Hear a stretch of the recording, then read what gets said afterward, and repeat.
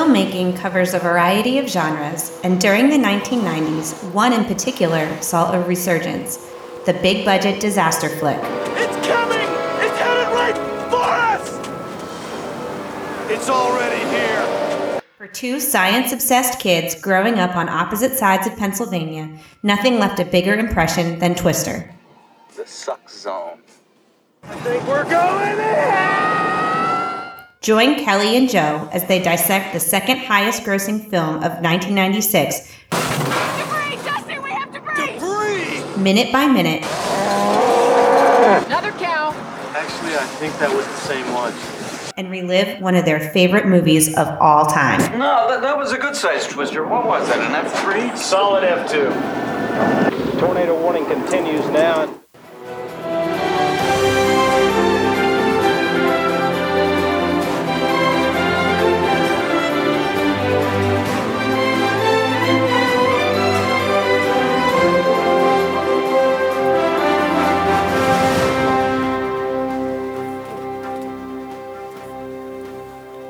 All right, welcome back to the Solid F2 podcast with your hosts, Kelly and Joe Mays, here to talk about the 8th minute of the 1996 film Twister. So we pick up right where we left off on the last episode at the conclusion of minute 7 with Joe on top of Belcher's truck working on the radar system. And throughout this next minute, we're going to be introduced to a few more of the minor characters and finally see Bill and Dr. Melissa arrive at the location in Oklahoma with all the storm chasers, which, as you'll hear, Bill was not anticipating. So let's take a watch or a listen to the 8th minute of the film.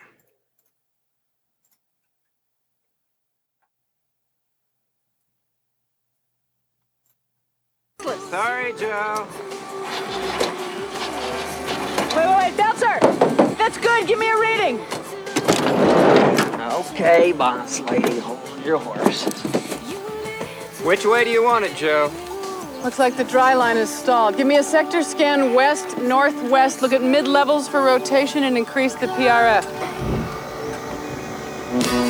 I mistreat you, girl. Sure don't mean no harm. I mistreat you, girl.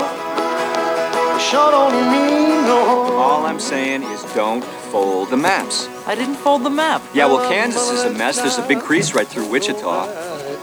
Roll the maps. What do you know? The storm chasers. Hey! I don't believe Who is it! that handsome devil? So there you have it. That is the 8th minute of the movie Twister. And there's actually, I think there's a lot to talk about in this minute just because of the number of new characters that we see. And then we have Joe talking some, weather jargon. We got a little bit of a glossary of terms. We get to see a storm. And yeah, so there's a lot going on. There's a lot going on in this minute. So finally. Right? We're finally getting there. This feels like, to us, it's been a long time. I know. 8 minutes into a film is not that long. No, it's not. I mean, obviously, because this is one of our, easily top 10, top 5, I mean, for you, I think top 3 movies of all time. So we don't care that the first 8 minutes appear slow. But when you're watching for the first time, it all makes sense. We've seen this movie so many times that we're just kind of like, all right, let's get going. So here in minute 8, we start with Joe on top of the Belcher mobile, with that really, might I say, bitchin' artwork on the side. It is really, really something. Is. I mean, it's good stuff. It is good stuff for sure. So let's start there. I'll turn the volume down so we can kind of talk over it. Let me know if you need me to pause it before I stop it here, and we'll see. I know I've mentioned this before. I'm not sure which episode it was, but it has such a great soundtrack, this whole movie. Mm-hmm. We come in, hear Tori Amos, Tallulah. It's a good song. Random shed full of hay. I like her bucket hat. Right, and the Classic 90s. we're seeing there Wendell She looks like a Pearl Jam fan. Josepher. Again, not someone that was given a nickname nor a full name. The character is just known as Haynes. My guess is she's a graduate student. I think they all are. Right, are they all graduate students? I thought some of them were meteorologists, researchers. I didn't think they were all. I mean, maybe they're all going for master's, postdocs, whatever. I guess I assume they were all grad students because it's Dr. Joe Harding. He referred to her as professor. Okay. Their grant money came from the university. I just assumed, knowing how universities work and having been to grad school, that she's the supervisor of the group. And I guess I assumed there was kind of like a mix of all of them. Like there were a few professors there. There were maybe some, teaching assistants that are in the postdoc track. Oh, there could be master students because I still one of consider the them other characters we haven't students, seen yet, I feel like, is only maybe even an undergrad at this point. But they all are from, I believe, the fictional college Muskogee State. I think is the Muskogee College. I thought it was Muskogee. Have to get a phonics lesson in here.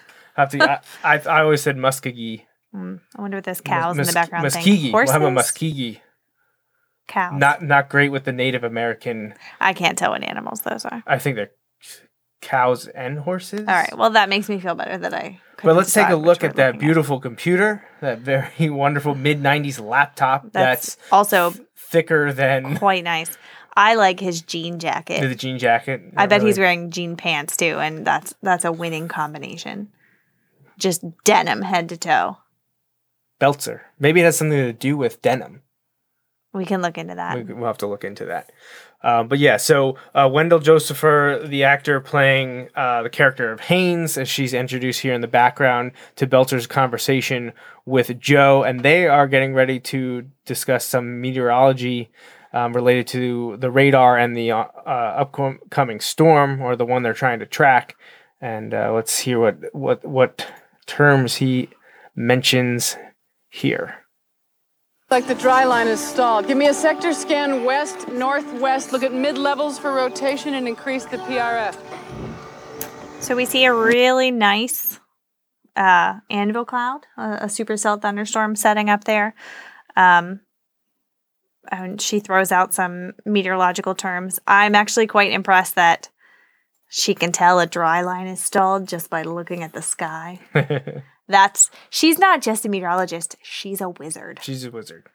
Well, it is Helen Hunt, though. It is Helen Hunt, yeah. So a dry line, as you well know with your meteorological degree. That's right, but I'm going to let you explain it. It's the difference between two air masses that have similar temperatures but different moisture contents. And so we often get this setup in the plains where we have hot, dry air coming from the desert in the western United States, and it will clash with the warm, moist air from the southeastern United States. And so you have this difference, and there's an inherent density difference between dry air and moist air. And so when you have this boundary and the dry line advances east as it moves across, it tends to push up the less dense moist air in front of it, and you get this forcing, and all that you really need for convection to happen is a little push, and then those hot parcels of air will lift, the moisture will condense out of it, you get the latent heat of condensation adding to that rise, and it's sort of this cycle that feeds the thunderstorm. So, but you can't see a dry line. You can sort of tell where it is in that thunderstorms will set up just ahead of it. But it's not something just like with cold fronts and warm fronts, there's not a physical line that you can see with your eyes. So the fact that she can tell the dry line is stalled, which presumably means it's not moving in any direction, is pretty impressive. And I have to say. Well, like you said, she's Helen Hunt. She's a wizard. It's magic. She's able to do wonderful things. So what they're looking for is she tells him to scan west-northwest. And so they're just looking at a particular section of the sky, presumably where that thunderstorm is. And they're using their Doppler radar. So you have radar, which sends out pulses of energy and then listens for that energy to be bounced back to it. With the Doppler radar, the special sort of added bonus is that not only do you get the return signal, but the extra information you can tell is how fast, what's the difference in speed of that energy that's getting bounced back to you. And that gives you information about the reflector that's reflecting that energy back to you, how it's moving. So it gives you not only position, but motion of whatever you're looking at. So you can tell, is any part of the storm rotating away from you or towards you? And you can get a sense of how everything's moving. And that is what, when you get a Doppler indicated signature, that's what they're looking at.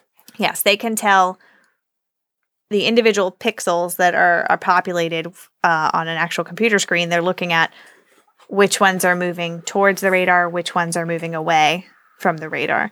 And if you're looking at one sector and not an entire radar footprint, they should all generally be moving in the same direction. So if you have two pieces small enough on that radar screen that look like they're moving in opposite directions, that might indicate some sort of rotation within the storm. Now, the storm itself is rotating. Supercell thunderstorms do rotate, but that's not the rotation they're looking for. They're looking for smaller scale rotation within the storm that might indicate some sort of tornado. So yes, that's what they mean when they say Doppler indicated. And that's known for hooks, is what you see. Yes, if you've ever heard the phrase a hook echo. Yeah, so that's what I'm trying to pull up. And this is actually on a store website, a meteorological store website, but there's usually they have a very distinct canvases look that can be hung, and it is of imagery. How would you want that? I don't know. It seems sort of a morbid thing to want to buy. I mean, presumably I'm not that saying probably that I'm caused buying some it, but damage. I'm just I kind know, of it's just showing it weird as someone's selling it. At any rate, yes, that's what that is. And one of the things she says there is, give me a sector scan, dry line stalled, give me a sector scan, and increase the PRF. And PRF is pulse repetition frequency. It's how quickly are they sending out those repeated pulses. What a radar has to do is it has to send out a burst of energy, and then it has to pause and listen for the bounce back, for the return, the echo. And so a lower PRF, or pulse repetition frequency, gives you a longer time to listen back. So presumably you could see things on the radar that are farther away because you have a longer listening time. You can wait longer for an echo to be bounced back to you from something that's more distant. Now, in this case, they're looking at a storm that's relatively close to them. So they don't necessarily need to have a low PRF. They can increase the PRF. It allows you to send out more bursts of energy, get a higher resolution image, and sort of map out that storm that's close to you better. So that's why she's saying increase the PRF. That's an actual thing. She's using it correctly. Saying the dry line is stalled, not using that correctly. The right terminology, just the way that they're applying it or inferring how they're able to see it, not correct. But job well done, because for just entertainment purposes, it gets the job done. Sure. It's using the terminology that at least meteorologists would be familiar with, and it sounds technical. It sounds right, to the layman's ears, and, bravo, you didn't totally screw that up. So, which we've already gotten to a few of the writing errors. It's bound to happen. And, it's going to happen. What's his name? The astrophysicist that does that all the time. For his, he points out the science stuff that movies get wrong all the time. Why can't I think of his name? I don't know. Carl Sagan? No, Carl Sagan. Cosmos? No. Oh wow, I'm completely blanking. Bill Nye? His name? No. I love Bill Nye. Wow, I just cannot think of it off the top of my head right now. I'm very disappointed. But related back to the imagery that I showed of the Doppler, the Helicity.co site is a great site for meteorologists and people very interested in the weather. And you mentioned about why would anyone want that? It's just kind of a morbid thing, because those tornadoes were very well known for being super destructive and resulting in death. But when you think about it, storm chasing in general is kind of a morbid thing, because you're going after stuff that is impacting the lives of everyone all the time. Well, but the reason for doing it and for having this is all in the name of science. No one's celebrating the destruction. It's all for research purposes, as you see in the movie. Certainly. Storm chasers are, now, it takes a certain breed of human to want to go chase a severe thunderstorm or a tornado, certainly. But in general, they're doing it to gain some knowledge. Because there are some that just do it for adrenaline. Just like the goal of this movie is to increase warning time. Right. That's always been the goal of this sort of research, is to how do we protect humankind from this? And so better prediction, better warning systems, all that. So that's why they chase storms, to gather data so we can understand the systems better. My point is somebody's making money off selling images of things that have caused destruction, and it just strikes me weird. Yes, Neil deGrasse Tyson. Neil deGrasse Tyson. That is exactly who I was trying to think better? of. I just could not pull his name out to save myself right there. Yeah. But yeah, he's always pointing out about scientific inaccuracies in movies that everyone loves, and some people enjoy and some people hate it. It probably depends on what I think of the They're movie. not that far off. I just the line that the dry line is stalled, and that is something that happens. Dry lines do stall, so that you said that's not wrong. It's just that you wouldn't be able to tell that by standing on the roof of a van and looking at the sky. Yeah, right. That's all. You're going to need a little bit more than that. Yeah. I mean, if you were looking at multiple maps of surface conditions through time, you would be able to tell that. But not just by, licking your finger and sticking it up into the air and say, yep, that dry line stalled. That's just not how that works. What we also see later, we see Bill just kind of crouch down and pick up some dirt, and all of a sudden he knows exactly what's happening. But we'll get into that. There is some instinct. Later. There is some instinct. No, you're right. Absolutely, there has to be. But again, it's not just... The best ones believe the science, know the science, have the knowledge, but then there has to be that gut feeling, that instinct of what to do, and that's kind of what they allude to with Bill. So, right. I'm concerned, just for continuity's sake, in this scene. They have this giant supercell thunderstorm, and they seem to keep switching back and forth between an overcast sky, a very blue sunny sky. We kind of mentioned that. It's look how overcast it is behind Joe there. Yeah, you feel like that's why we talked about already about wanting to kind of remake this or reboot it or make a maybe even a sequel if you can get some of them to come back, but start the property over again, because I feel like ILM and the effects could do better, both with the Twisters but also just that continuity here, because it's mentioned, and the book that I was grabbing while you were just explaining some of the scientific terminology was The Making of Twister book, which I haven't gotten to read yet. I didn't own it until we started this, but I thought it would be a cool thing to have. But it talks about meteorology and tornadoes as much as it does the making of the movie Twister. But in it, they talk about, and right there's a really, really awful shot of the beautiful blue skies. Mm-hmm. But they said it was tough to film, obviously, this movie, but they had a problem not only trying to film in thunderstorms, but also having to film thunderstorms that didn't exist because they were having perfectly clear weather. So they had issues both in good and bad weather, and they didn't want too much of either of them. But they did their best, and it's fun. And it does at times take you out of it, and the continuity there, you wish that they were able to make it a little more seamless, but Mother Nature doesn't exactly cooperate in that way all the time. Mm-hmm. So, sorry, go ahead. I was going to say, as this image, she tells him to give her a sector scan and increase the PRF, and then we go into Dusty's barn burner here, mm-hmm. his van. This Eric Clapton song is not on the soundtrack, and it kills me that it's not. It's a great song, Motherless Child.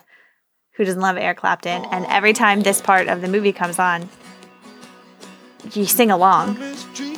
Girl, show me your heart. Everybody sings along to that part, and I wish it was on the soundtrack. So it is a great soundtrack, but I wish... Right, they pretty much pointed out in the movie. Right, and they don't even put it on the soundtrack, but it's a great song. So we mentioned him already because he's such an iconic actor. Philip Seymour Hoffman has done some great roles, and we get to see him here, as you mentioned, in his vehicle, the Barn Burner. He's got an Apple Watch, too. Which I believe the Barn Burner, again, I don't know if it was the exact one in the movie, but a replica of it was also at the Universal Studios ride. So you had both the Barn Burner and Belzer's, kind of hippie mural, Child molester van. tornado mural van, Creepy. in Universal Studios in Orlando, Florida, at the Twister ride. So yeah, we meet Philip Seymour Hoffman, who plays Dustin Dusty Davis. Just seems dirty. Right, but It I mean just they seems like did he it needs so a well. shower. Yeah. I love that he wears the University of Oklahoma hat throughout the show. I love the the vehicle that they come up. Anemometer on the front of it. Right, and then we get to see two more characters. Alan Sanders here, played by Sean Whalen. He's the one drinking the water bottle. He, to me, looks like a grad student. He's there as a right-hand man for Alan Ruck's character, which is, obviously he had a regular name, but I don't know if they ever called him anything but Rabbit, but his name is Robert Nurick. But yeah, Rabbit, he's got a lot of good lines said about him, and Rabbit is good, Rabbit is wise is one of the best ones, and we get to hear about Bob's Road. So yeah, He was on Sin City, right? Spin City. Spin City. Spin not City. City. Yeah, Sin he was City's in the Spin movie. City. Spin City. Obviously, Ferris Bueller's Day Off is a big course. one for him, and what I know he was in. Oh, he's in Speed too, which is Jan That's right. de Bont. That's right. So, He was the tourist on the bus. yeah, and obviously a few other things as well. One of the more famous background characters, as you're going to get here in Twister. Sean Whalen's character, I don't know him from much else. Apparently, he was in Never Been Kissed and had a little bit of a role in Superstore. But again, whenever I see him, is in this movie, Twister. Was he in Friends? Was he in He was Friends? a pizza delivery boy in Friends. Oh, he was. You're right. You're welcome. An early one. This is going to go back into the early 90s because I think he's the pizza delivery boy for the George Stephanopoulos, right? Is it Yeah. he lives across? Yeah. Right? Isn't that episode? Yeah, Pizza Guy, the one with George Stephanopoulos. Yeah. Yep. So he is the pizza delivery guy for an episode of Friends. Blink and you missed it essentially. Still. For him there. No, that's good. But the That's two a things good. that I know That's a him good from. pull. That's a good pull. You're right about that. We hear Rabbit is lecturing him on his. I don't know. Actually, did I say his name? Alan Sanders. I think I might have at the beginning. So Rabbit is lecturing Alan here about folding the maps and how you don't want to do it because now he creases Nebraska and Ancient Wichita. looking Bugs Bunny shirt. And you got Walkman on his hip. That's a nice Walkman. So I think one of my favorite things here is, it dates the movie. The big computers will do it. The cars at times, so the Dodge Ram doesn't look all that different, I think, than the ones nowadays. Of course, I'm not a big truck guy, but using maps. Who uses a paper map anymore? I mean, I'm sure people have them maybe in the cars in case GPS network, cell phones stopped working, but when was the last time you pulled out a map to use to navigate? That wasn't digital. I don't even know the answer to that question. Probably at least pre-2005, if not maybe pre-2000. Yeah, I don't. Because of course couldn't it tell you. hurts that we were only like beginning drivers at that point. I remember it being a big deal when we got a GPS as a family. Well, we didn't own a GPS until we moved to Indiana after Penn State. Mm-hmm. So, that's in the later 2000s. But even then, I wasn't really going anywhere that I needed a map. Well, that was still at the point where we started the transition from actual road maps to GPS was where you were printing out MapQuest directions. And that's kind of where we were. Listen, I don't trust MapQuest directions. Well, turn left. Where? And then the directions just ended and we were stuck in New Jersey. In Princeton. So, yeah. Didn't even get to see the play. Tough subject. We ate at a Panera's and then we went home. We did. Drove 2 hours. Yeah, it's tough. Thanks, Jersey. Thanks a lot. Nothing good happens in Jersey. Nothing good happens in So Jersey. Bill and Melissa show up. It's a big to-do. He's surprised to see the storm chasers. I'm not really sure why exactly he's surprised to see them. If you're meeting someone in the middle of a field in Oklahoma and you were a storm chaser, do you think Joe's just like, we'll meet at this point right here? I bet You know the she gave him GPS coordinates. Oh, you think that's what happened? Yeah. But then he had to like get out the 40.6 north. Right. But then he had to pull up the map and he had to figure it out. Well, yeah, but that's what they did then, so. Right. It's fine. He probably had an abacus in the back that he calculated how long it would take him to get there. Is that what you think? Yeah. Why are the lights on the roof of that truck not spaced evenly? Well, there's usually one on the outside and then 3 in the middle. Why? Why do they do it like that? I don't know. I don't like it. When you first said it, I was thinking that there were like 3 on the left, 2 on the right, but no, it's 1, 3, 1, I believe. Yeah, I don't care for it. Why would you not just space them out evenly? What's the problem? I don't know. Ugh. There's so many things I want to say about the truck, but I know like we have to wait till we get it to the part in the movie because I don't want to spoil any future discussions. But yeah, so I think we covered minute 8 pretty good. It was a good minute. It was a good minute. Lots of introductions, and we got to talk. You mentioned a lot about the meteorology referenced at the beginning by Joe to Belzer, and yeah, good stuff. Anything else to say about minute 8? No, nothing at all. Not at the moment, huh? So, Don't like his sports coat. like the sports coat. Now, a lot more dialogue is going to happen coming up in minute 9, and I think we may be getting one of the famous quotes coming up in the next minute from Dusty. So Great. we shall see. Are you trying to read the license plate? Yeah, something forever is Yeah. all I can see. So we need a high res cut of the movie. I'm not sure if there's a 4K Ultra HD version that you might be able to read that. We're just streaming it here, so we shall see. We shall see. All right. Well, for Kelly and Joe, that's me. Thanks for listening to the Solid F2 podcast, and we'll be back again sometime soon with minute number 9.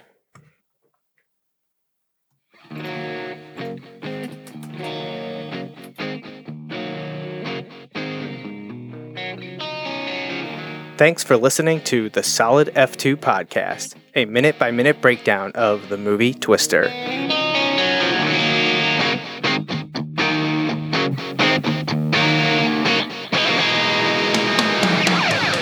That's all for this week.